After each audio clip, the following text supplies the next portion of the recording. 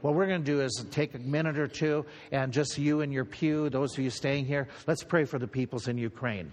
Let's pray for this thing to be resolved. Let's pray for our brothers and sisters to have an effective ministry to others who are in fear, that they share their faith in Christ and help those people find some peace. Take a moment to pray quietly or with those around you, but let's have a couple minutes of prayer right now for those folk, okay? Father, how blessed we are to sit here this morning in safety and peace and comfort, while other brothers and sisters are huddling with their families, maybe with others in shelter, fearful of what may happen in the next minutes, in this next few days. And we pray that you give them the peace and you'd give them comfort, that you give them encouragement. We pray especially for the kids, the little ones who don't understand what's going on. We pray that you'd help parents to have wisdom to be able to help their kids to explain this and to, more importantly, point these kids even to Jesus Christ, who gives real peace. We pray, Father, that you would stem the evil of what's going on some way, somehow, that you would turn away Putin's desires to be this aggressive, that you would work in the hearts of that king, that you would use others around him, and that there would be a peaceful resolution of this and the end to the loss of life. We pray as well, Father, that you would use this as an opportunity, most importantly, to be able to share your word with people. We've known that the Ukraine has been just a wonderful mission field these last 20 plus years, and how that's just been just fruitful and prosperous and open to the gospel. And Lord, that breadbasket of that Eastern Europe can be a breadbasket for the gospel. I pray that that would take place now. That those who are there, who have faith in you, that they would use this as opportunity to share, to promote Jesus Christ, so that more and more people in the face of this tragedy would turn to you and would repent of sin and make you their Savior and follow you. Lord, in the meantime, use it in our lives. Use it in our country. Help us to take advantage of this situation, to share the gospel of Christ, to share how people would understand that there is no peace without Jesus. There will be no world peace without Jesus. And that how we need Christ for not only inner peace, but outer peace as well. And so help us to promote that good news, to take advantage. And in the meantime, please help our friends, help our brothers and sisters in Christ who are in that land under this difficult time. Just work in their hearts. Bless them bountifully, we pray in Jesus' name. Amen. Let's take our Bibles. We're headed to Genesis 2 and Deuteronomy 21. Genesis 2 and Deuteronomy 21. Usually what we do is we get kicked off with just asking some silly questions. So let me do that. Name something that may be full of holes.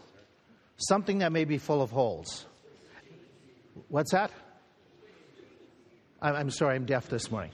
Swiss cheese. What else? Okay, a pegboard. Anything else?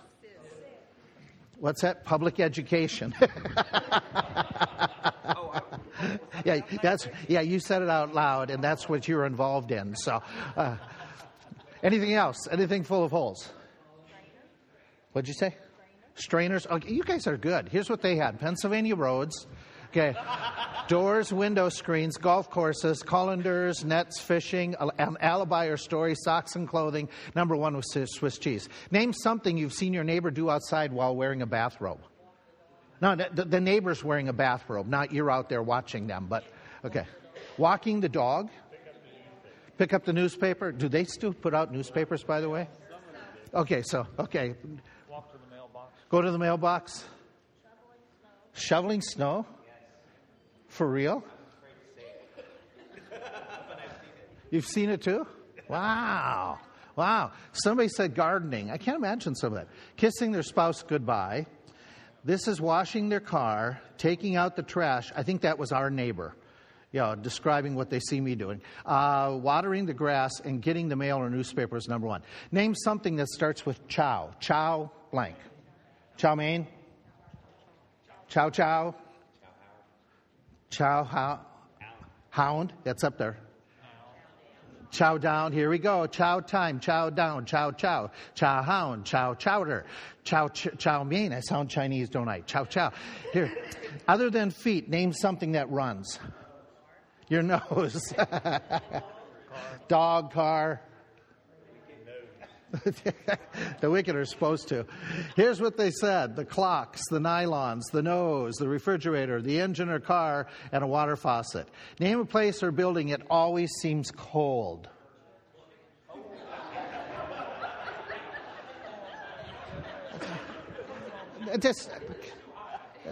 Come on. It's not church. Come on. Name a place that's always cold. Operating room. Oh, that's true. That's true. I've not visited there, but I've heard that's the case. Especially The X-ray room. Here's what they put down. They said an igloo. That makes sense. Okay. Hotel rooms, Department of Motor Vehicles, classroom, work, and doctor's office and things were number one. Now, let's do this one. Okay. No one said church. I want you to notice that. Nobody said church. Okay. Name a place or building that's always hot.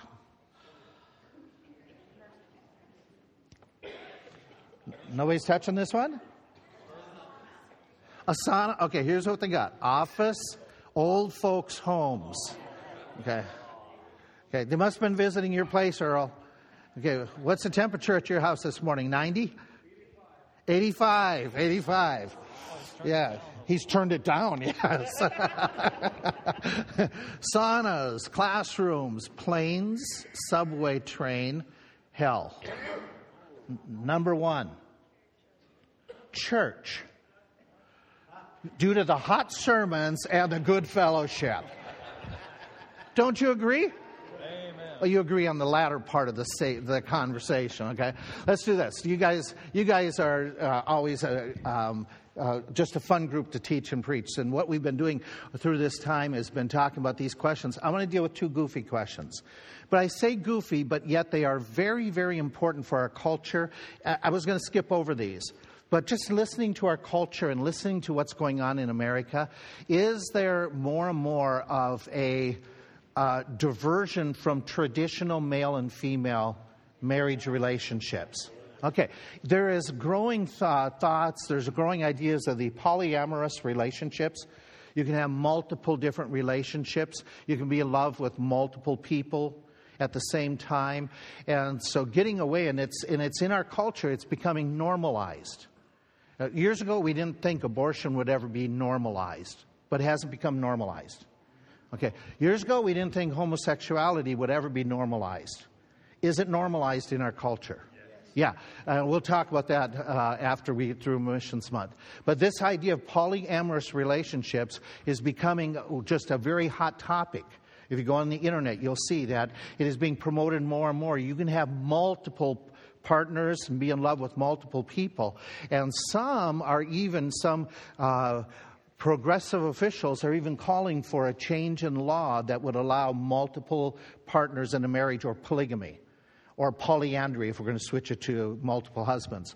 And so it's a topic that we're going to have to answer, because in the Bible, was there polygamy? Yes. And you're going to be challenged then, how can you say it's wrong if it's in the Bible? And so with that in mind, I want to just take this moment and talk about it. Is it true it occurred in ancient days? And our answer is yes. Okay, but let's talk about this for a little bit. Although it is illegal in most modern societies, there are a few cultures in the world where polygamy is still legal. Do you have any idea of which areas where it still is legalized? Muslim countries where it is still legalized, or some that are definitely a third world country. But the countries that still allow for it are mostly the Muslim majority countries. However, less than 1% of the Muslims, even where it's legalized, 1% of them practice it. So you want to keep some of this. Don't make some drastic statement that all Muslims are polygamous. That's not true. Okay, but in their faith, they had allowed for it and promoted it.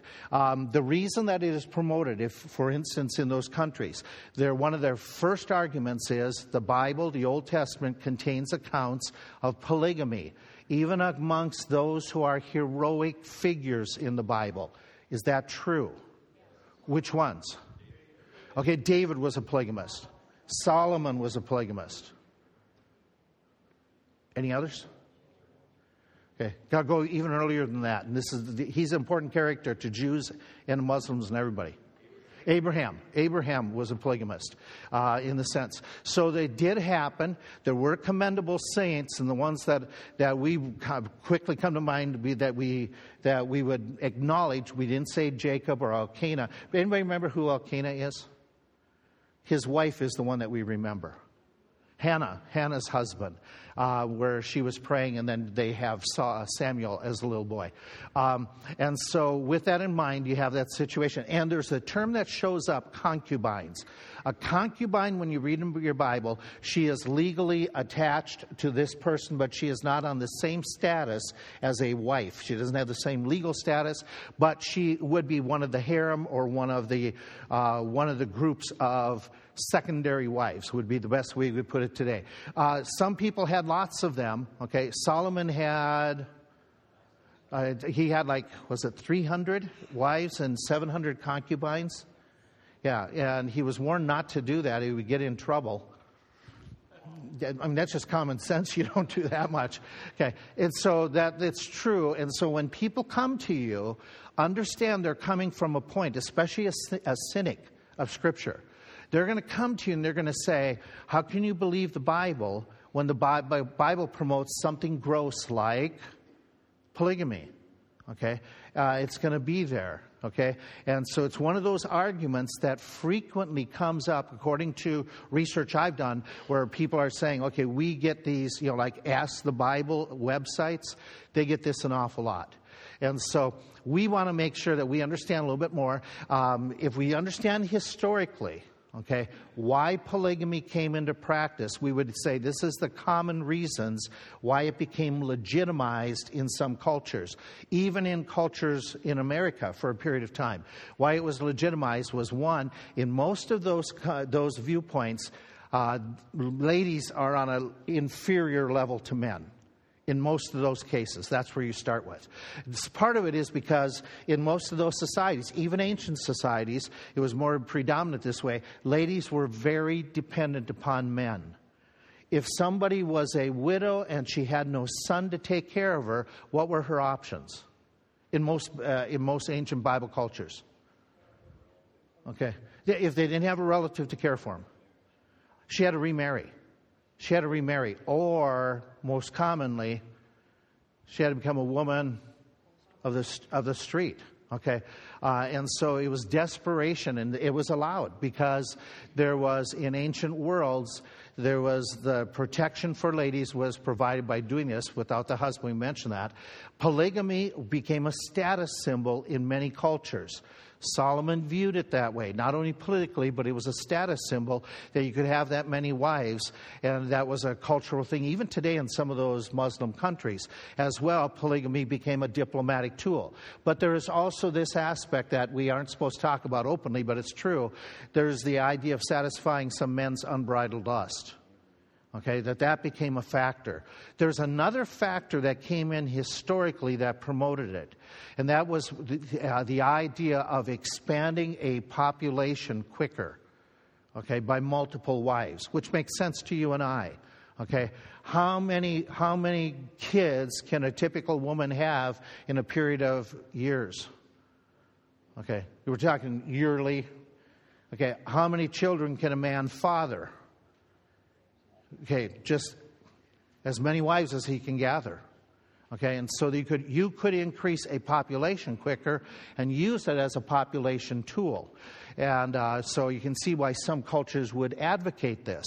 You can see why some religious groups would advocate this if their way of populating and expanding their thought is starting to become a majority. Let me have multiple wives. And find basis for it in Scripture. And so that's a practice. Is it true that God made allowances for it and that the law never directly forbade or condemned the practice? Is that true? Did God ever say to David, you have sinned by taking multiple wives? Anybody remember reading it? Anybody remember reading where God said it to David? It's not there. Did God ever say, thou shalt not have more than one wife? Did he ever say that in a negative way? No. No, it's not there in Scriptures. Is it there in Scriptures that some of his choice servants had multiple wives? Yes. Were they rebuked for multiple wives? Solomon was. But you don't have any comment about Abraham. You don't have a comment about David. And so the people will look and say, well, because God didn't say, you shall not do that, that means...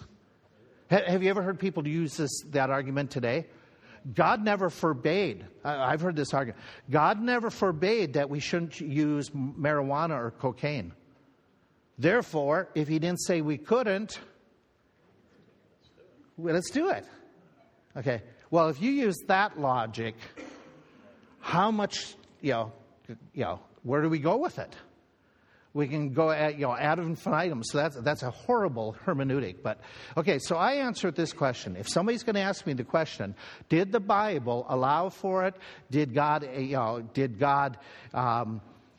he make mention of it? Yes and no is my answer. Okay, the reason being, we have no record of him saying directly to Abraham, Jacob, Sam, that they have sinned. Solomon we do, where there's the rebuke for, I should have qualified that, where the rebuke that you followed other gods because of your wives. But the rest we don't have beyond that.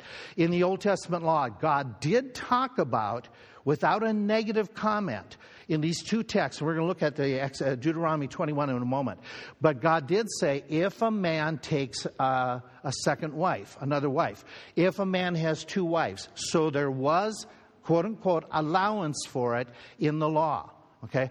And so we have that. God did explicitly say that the kings were not to multiply wives. That's in Deuteronomy 17. We've seen that several times in David's study, that David knew that. And that the king, remember, this is the text that starts off, the king of Israel is supposed to have the law of the Lord. Do you remember in his close proximity? It says next to him, so he can read it on a regular basis. Well, shortly after that, this is one of the commands. You shall not multiply your wives. And we all know that some of the kings violated that. We need to consider several thoughts. And let me say these quickly. Number one, there were a number of godly men who did not practice polygamy. So don't get caught up in somebody tricking you by saying, well, all these heroic men in the Scriptures, they practice polygamy. The error in that statement is all of these. Okay? Can you think of godly people, heroic individuals, who we don't know that they had multiple wives, or we know that they had one wife? Okay, several of the prophets are clearly described as having only one wife. What'd you say? Moses. Moses clearly had one wife that we're told about. We have others that we could put down: Isaac, Moses, Joseph, Job.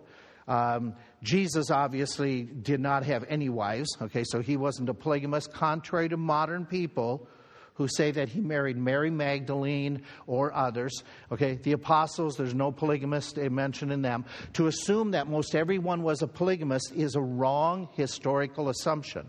Let me take it a step further. To assume the practice was common on all levels of society is a wrong approach to historical fact. Okay, if you study historical ancient cultures, it may have been allowed, but it wasn't commonly practiced. Why not? There's a very simple, pragmatic reason. It's too expensive. No offense, ladies, but it was too expensive to be able to do it. In most accounts historically, polygamy was limited to the rich people. The rich people, okay? Those who could afford it. So secondly, here's the thought for it. To assume and justify a practice, this is a biblical hermeneutic that applies here, but it applies in all your Bible study. To assume and justify a practice just because it happened in the lives of godly people is a very poor ethical hermeneutic. Hermeneutic is how you study the Word of God. Okay, it's how you determine things.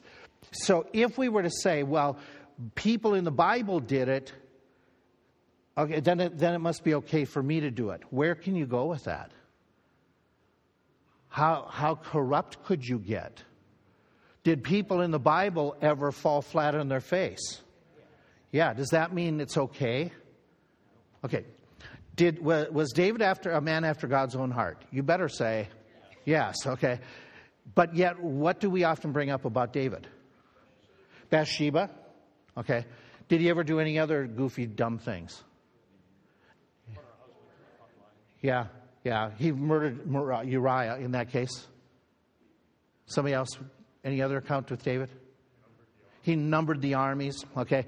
So we know that David blew it. And does that mean just because David blew it, and did God forgive him? Okay. Does that mean then it's okay for us to do? No. And so we want to follow this one through. The Old Testament accounts, keep this in mind when you're studying the Bible, they're descriptive, not always prescriptive. Okay? In other words, they're describing something, they're not always prescribing something.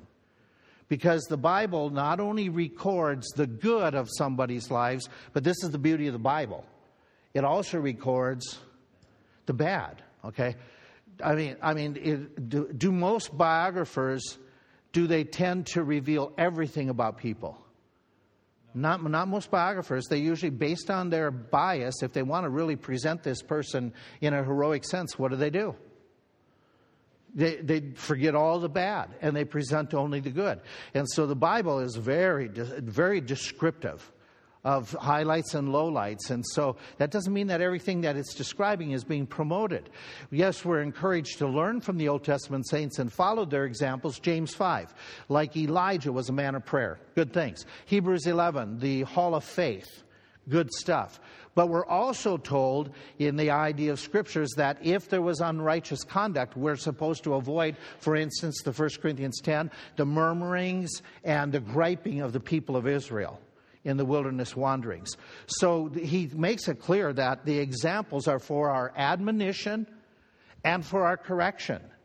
They are for a positive and they're for a negative. That's the beauty of the Scriptures. Such as we admire the apostles, but we aren't going to jump on the bandwagon and say we should do everything that Peter did. Can you think of anything Peter did that we shouldn't do? Anybody? Okay, he denied Christ. Anything else he ever did? Cut off the ear when he was supposed to be silent. Somebody. Okay. Did he ever was Peter ever brash or jump the gun? Yeah. Did he walk on water? None of us have done that. Did he walk on water? Okay. What happened though? Okay. So we look and we say, okay, we understand that. You guys, you here are. I was going to say intelligent. That's probably not the right word. You're intelligent, excuse me. You're smart enough to understand that, but probably the better word is you're mature enough. Because sometimes does immaturity lead some people to say, well, they did it, so it must be okay. Okay, and you've grown enough that you say, okay, you can't do that. So that's that whole discussion. Number 3, to assume and justify a practice just because it was addressed in the Old Testament law. This too is a poor hermeneutic. What I mean by that is this. Follow this one through. And we're going to get to this text in just a moment. To say God approved of polygamy just because he addressed legal concerns. And remember, the Old Testament law, it's called the law because it had legal ramifications. Yes, no? Not just religious, but did it have legal ramifications? Such as if you borrowed something and you didn't return it, what was the legal ramification? Yeah, you had to return it. And if you lost it, you had to return it double-fold, sevenfold. It depended on what happened and how you dealt with it. There's different passages. Some are 4 and some are 7 and some are... So that my point is it's a legal code. It talked about, in such things as returning. It talked about paying debt. So it wasn't just a religious code, it was a legal code. Is there legal problems if somebody may have had multiple wives? Could there be legal problems? Like what? Okay. Let me give you an illustration. Got multiple wives, which creates the possibility of multiple children. Okay, multiple children. Okay, so the guy who has multiple wives, multiple kids, if he dies, who's the heirs? Who's the heirs? Okay. What if one of them was his favorite wife? Okay. And so the law specifically addresses this issue. Why would it do that? Because it was going to become a problem. It was going to become an issue. Isn't an issue today in America? The polygamy isn't an issue, but remarriage? Can somebody here have children from multiple spouses?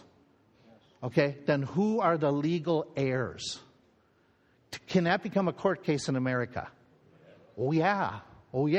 And so the Bible addresses that. So it is foolish to conclude that just because God approved of murder, stealing, rebellion, just because he addressed how you handle it legally. Does that make any sense to you? Okay.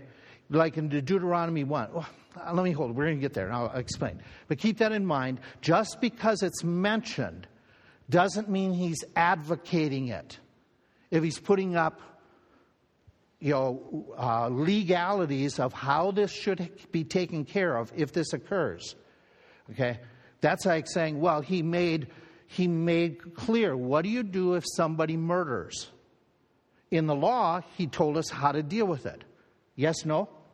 Okay, what if it was an accident? Okay, he has some qualifications of just because if it was an accident, should that person be killed, executed because of something accidentally? Okay, and so he makes those different qualifications. Just because he says, if a person takes another life, does that mean because he's advocating murder? Yes, no? No. But that's the argument given by polygamists. He mentioned it, therefore, it must be okay. Okay, and so just because he made mention of sacrificing for sin, he isn't advocating sin, but he's made a legal, spiritual qualification. So that's the point there. The very Old Testament passages that people use to encourage or show approval of polygamy are actually very, very poor passages for advocating it. The passage, one of them is Deuteronomy 21. Look at what it says. Deuteronomy 21.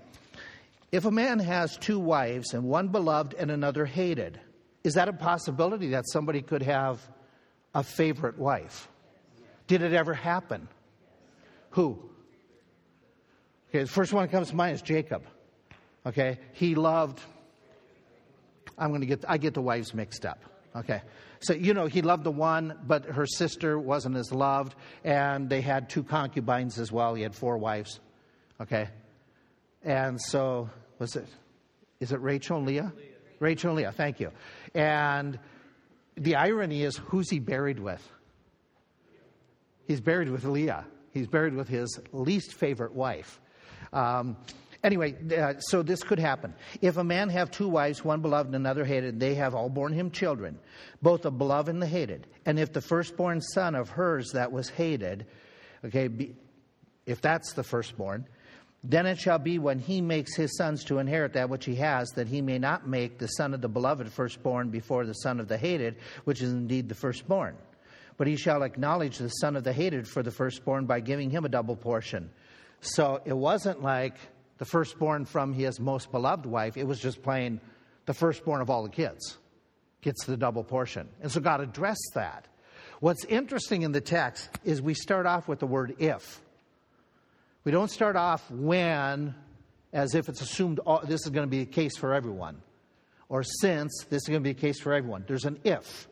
But this passage is the one quoted and used, which I find ironic too. Herein are the legal codes to protect the parties involved. We understand that. And any inheritance. Therefore, this is a legal guideline to handle the conflicts that arise from a polygamous relationship. It's not a passage that you should use to say that God is promoting it. God is just acknowledging it could happen. Because in the context, look at the next couple of verses. Look at down in verse 18. If a man have a stubborn and rebellious son. Okay, it starts the same way. Is therefore that verse advocating you raise a rebellious son?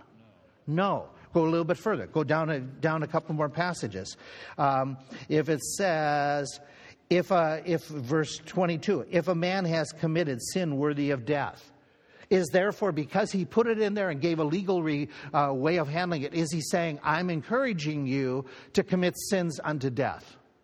No, none of us would say it. We'd say that's stupid. That's a foolish way of looking at it. So is verse 15. If a man has two wives, he's not advocating, he's dealing with it. He's giving legal background to it. So he's not promoting it. He's just acknowledging it could happen, and here's the legal code of what you do in that case.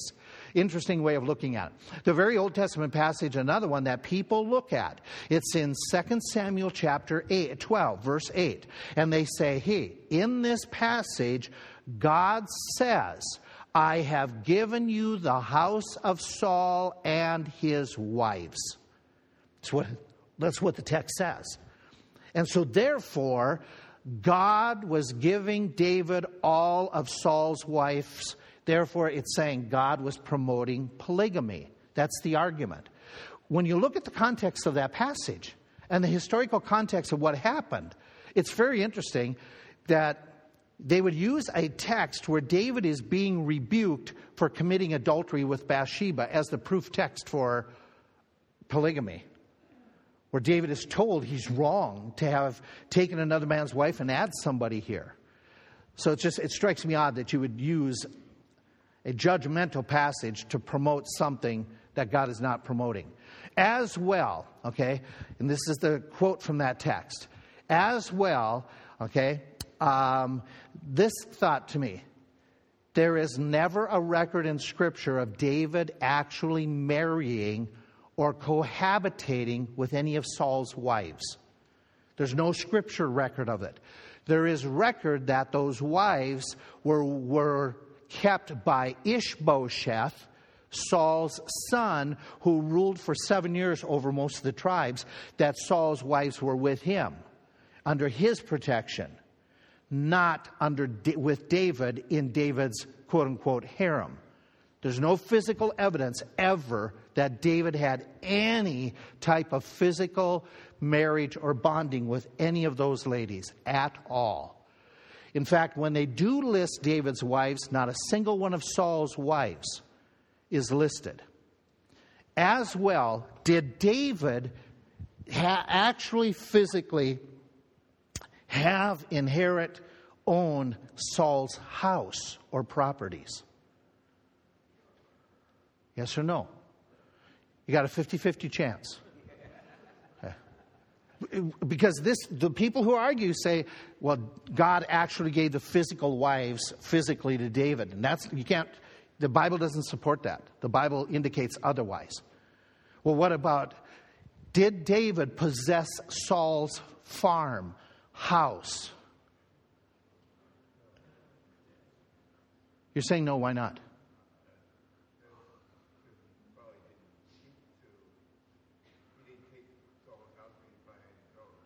He did, that's true. You're absolutely right. He had his own. Is there proof in Scripture that he didn't possess Saul's property? Didn't he just have charge of Oh, man, I preached on this. No. I mentioned it very briefly. Very briefly. Just to be fair with you, I just glossed over it. Ziba, Z-I-B-A, he showed up in the story. Ziba was the one who was taking care of all of Saul's properties, living away from David. Because remember, David relocated in Jerusalem.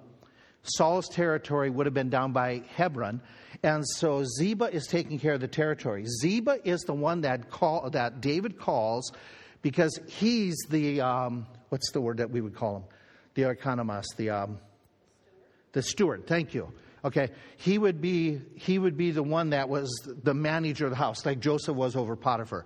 He was the guy, and David calls Ziba to the palace and says, is there any sons of Jonathan or Saul's grandsons to whom I may show mercy?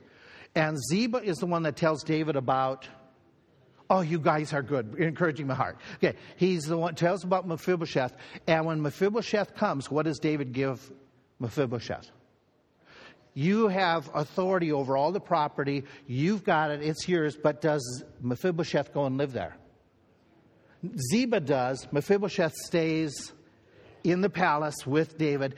And then after David runs after the great rebellion and comes back, he had been told that Mephibosheth sided with Absalom. And so Mephibosheth and Ziba come, and Mephibosheth says, "Oh, great king." And David says, "Where were you when I left? Why didn't you go with me?" And then he says, "Ziba lied." And David's basically like, "I don't want to hear anymore. You're going to do what with the property? You and Ziba. This is what I glossed over really quick. You're going to share the rest of the property. And you guys just go and figure it out for yourselves." David never possessed the land. It stayed within Saul's household. So what's that verse mean? If it says, "I've given you your master's house and your master's wives," if David never physically possessed the houses or physically possessed the wives, then what's he talking about? What's that? Okay, he's talking about this idea of that whole idea of basically, I've given you the throne and the dynasty. The dynasty. Whose family is going to be on the throne? Not Saul's. David's family. So he's using that as a euphemism, as a collective statement. I've given you everything that I had promised Saul. Everything that would include an inheritance, a generation after generation being on the throne. It wasn't the idea of, I have given you all of his wives physically, and I have given you all of his property physically. It was more of a figurative statement that I've given you control of the kingdom and your generations thereafter. Don't use this text. Don't let anybody use this text on you to say it proves that David was a polygamist with Saul's wives. He never was. He never was. And so those two texts that are used. Here's another one. Old Testament characters who practiced polygamy, who were practicing it, all suffered family conflicts and issues as a direct result. Now, that doesn't mean they were the only ones who had family issues. But can you think of any characters in the Old Testament that had family problems because they had multiple wives? David's our obvious one. Okay, what happened with David's family? Okay, you got the different kids from the different wives. That's where the conflicts were. Anybody else in the Old Testament? Abraham. Why do you say that?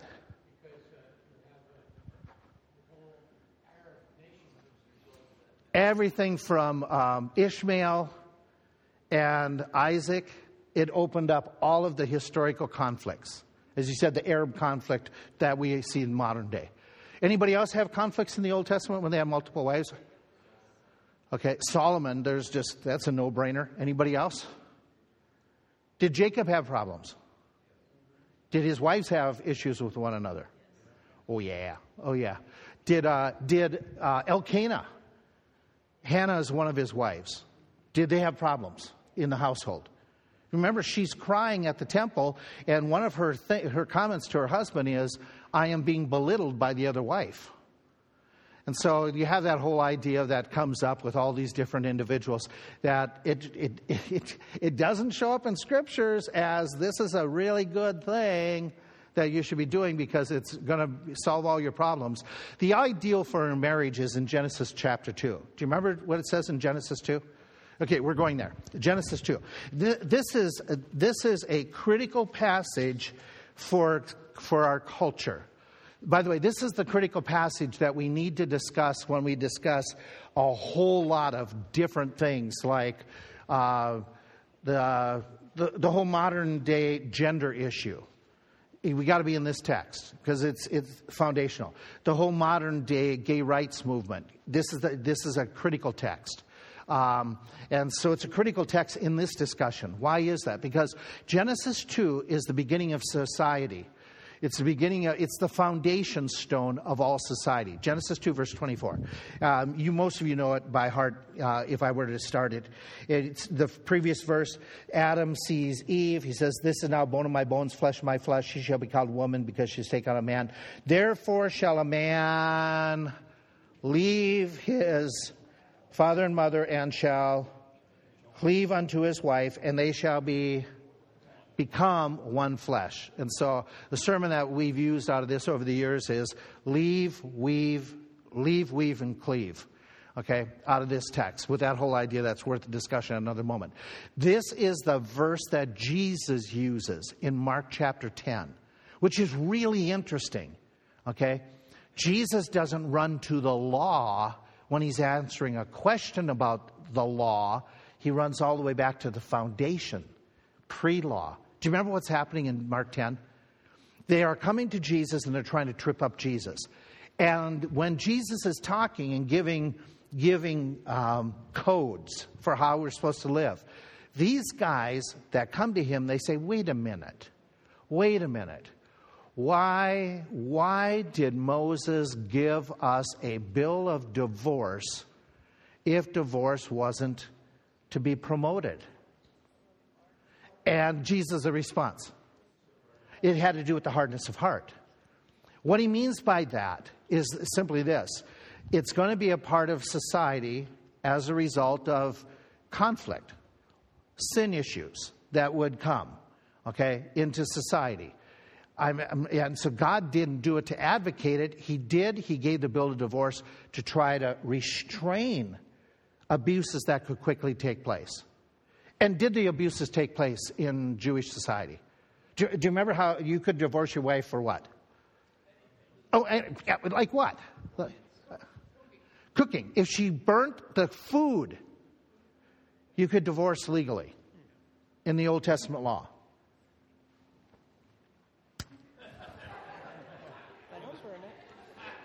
You don't burn it anymore. What about the cookies the other night? They weren't totally burned. They were just a little harder than normal. Okay. So could if I were an Old Testament rabbi, could I divorce Deb if she ever gave bad food? Is that an abuse? Yeah, absolutely. What else could you divorce? Deb, you and I are in trouble on this one. If they turned old and their hair turned gray, white, okay, could that be a reason for divorce? Yeah. In the law, it's specifically stated in Jewish code, not in the Old Testament law, but stated in their code. Okay. And your response is, if their hair goes away, okay, mine's white, yeah, okay. So they abused it. They just went silly with it. And so when he says they gave this law, why did he do it? Not to promote it, but to limit it. Okay, that's what he's talking about in Mark chapter 10. And so, he goes back and he says, wait a minute, it was not supposed to be this way. It was supposed to be a man shall leave his father and mother, and he shall cleave unto his wife. The idea. And so he takes us all the way back and says, this is what is the preferred, okay, for marriage, that there would be this permanency, this relationship that was established. In fact, it shows up in the New Testament epistles. The same verse is used for a foundational passage dealing with husband and wife relationships in Genesis 5, which, let me jump there with that idea, okay? In the New Testament, like in Genesis 2, it's one man, one woman. In Ephesians 5, it keeps on talking and it says, the husbands are to, 3 times it says, husbands, love your wives. 3 times it says, wives, oh, you don't even want to say the word, okay. Submit or respect your husband, okay. And he mentions it 3 times. And it never uses the plural throughout the entire text. It never says, husband, love your wives, or why, in that sense, wives love your husbands, plural type concept. It takes the plural and moves it to the singular. And so the idea there is clearly the singular relationship. Besides, if you put polygamy in here, then you create this whole spiritual problem that Jesus has multiple brides, multiple churches or groups that he's married to, but we are called one body. Okay, one church in that respect. In 1 Timothy 3, where it says the pastor and the deacons are literally, it says, a one-woman man. Well, clearly, there's lots of other applications, but the clear application is you can't be a polygamist.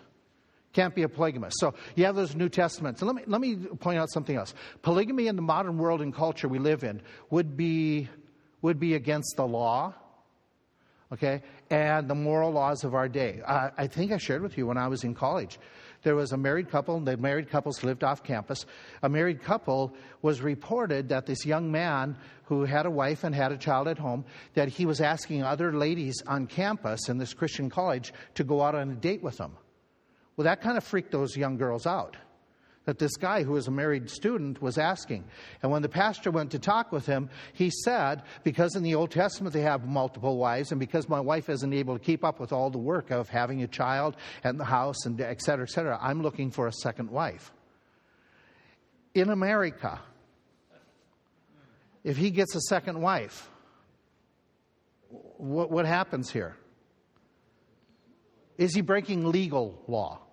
Yeah, okay. And so we know Romans 13, we're to submit to the laws. The only time we disobey the law is when it has a clear command from the Word of God that says, do this, and the law says you shouldn't. Do we have a clear command in Scripture that says, go and find multiple wives? No, there's not a clear command there. So God's not command that. Besides, we're to be a testimony. What kind of a testimony in this world would you be with multiple wives? Even the religious groups that have it, what do most people think about them? Kind of a weird situation? Okay. Let me give you a worldview right now. And we are going to, and I'm quoting that bastion of great worldwide guidance and direction, the United Nations. The United Nations Human Rights Committee, this was just published not too long ago, and I find it very interesting what the world, how they look at polygamy. Their comment, polygamy violates the dignity of ladies. It should definitely be abolished wherever it continues. The world looks at polygamy and says, it's bad. It's bad. So the bottom line conclusion is, why would any Christian, a born-again, Bible-believing Christian, even want to consider this? It's just wrong. It's wrong in every end, and truly the Bible deals with it. Our question I wanted to get to is the most commonly asked question. Where did Cain get his wife? It's a no-brainer. His sister or a niece. And then immediately people go, ugh. Because what's that mean? Incest. How can you believe a Bible that promotes incest? He didn't have any what? He had no choices, but does that create a moral dilemma? I don't think so. We'll explain why next week, okay? So, no, we won't. We'll explain April, okay? And then in April we're going to do the transgender and the other thing. We're doing that as well, the other things along with that. Okay, let's get ready for worship.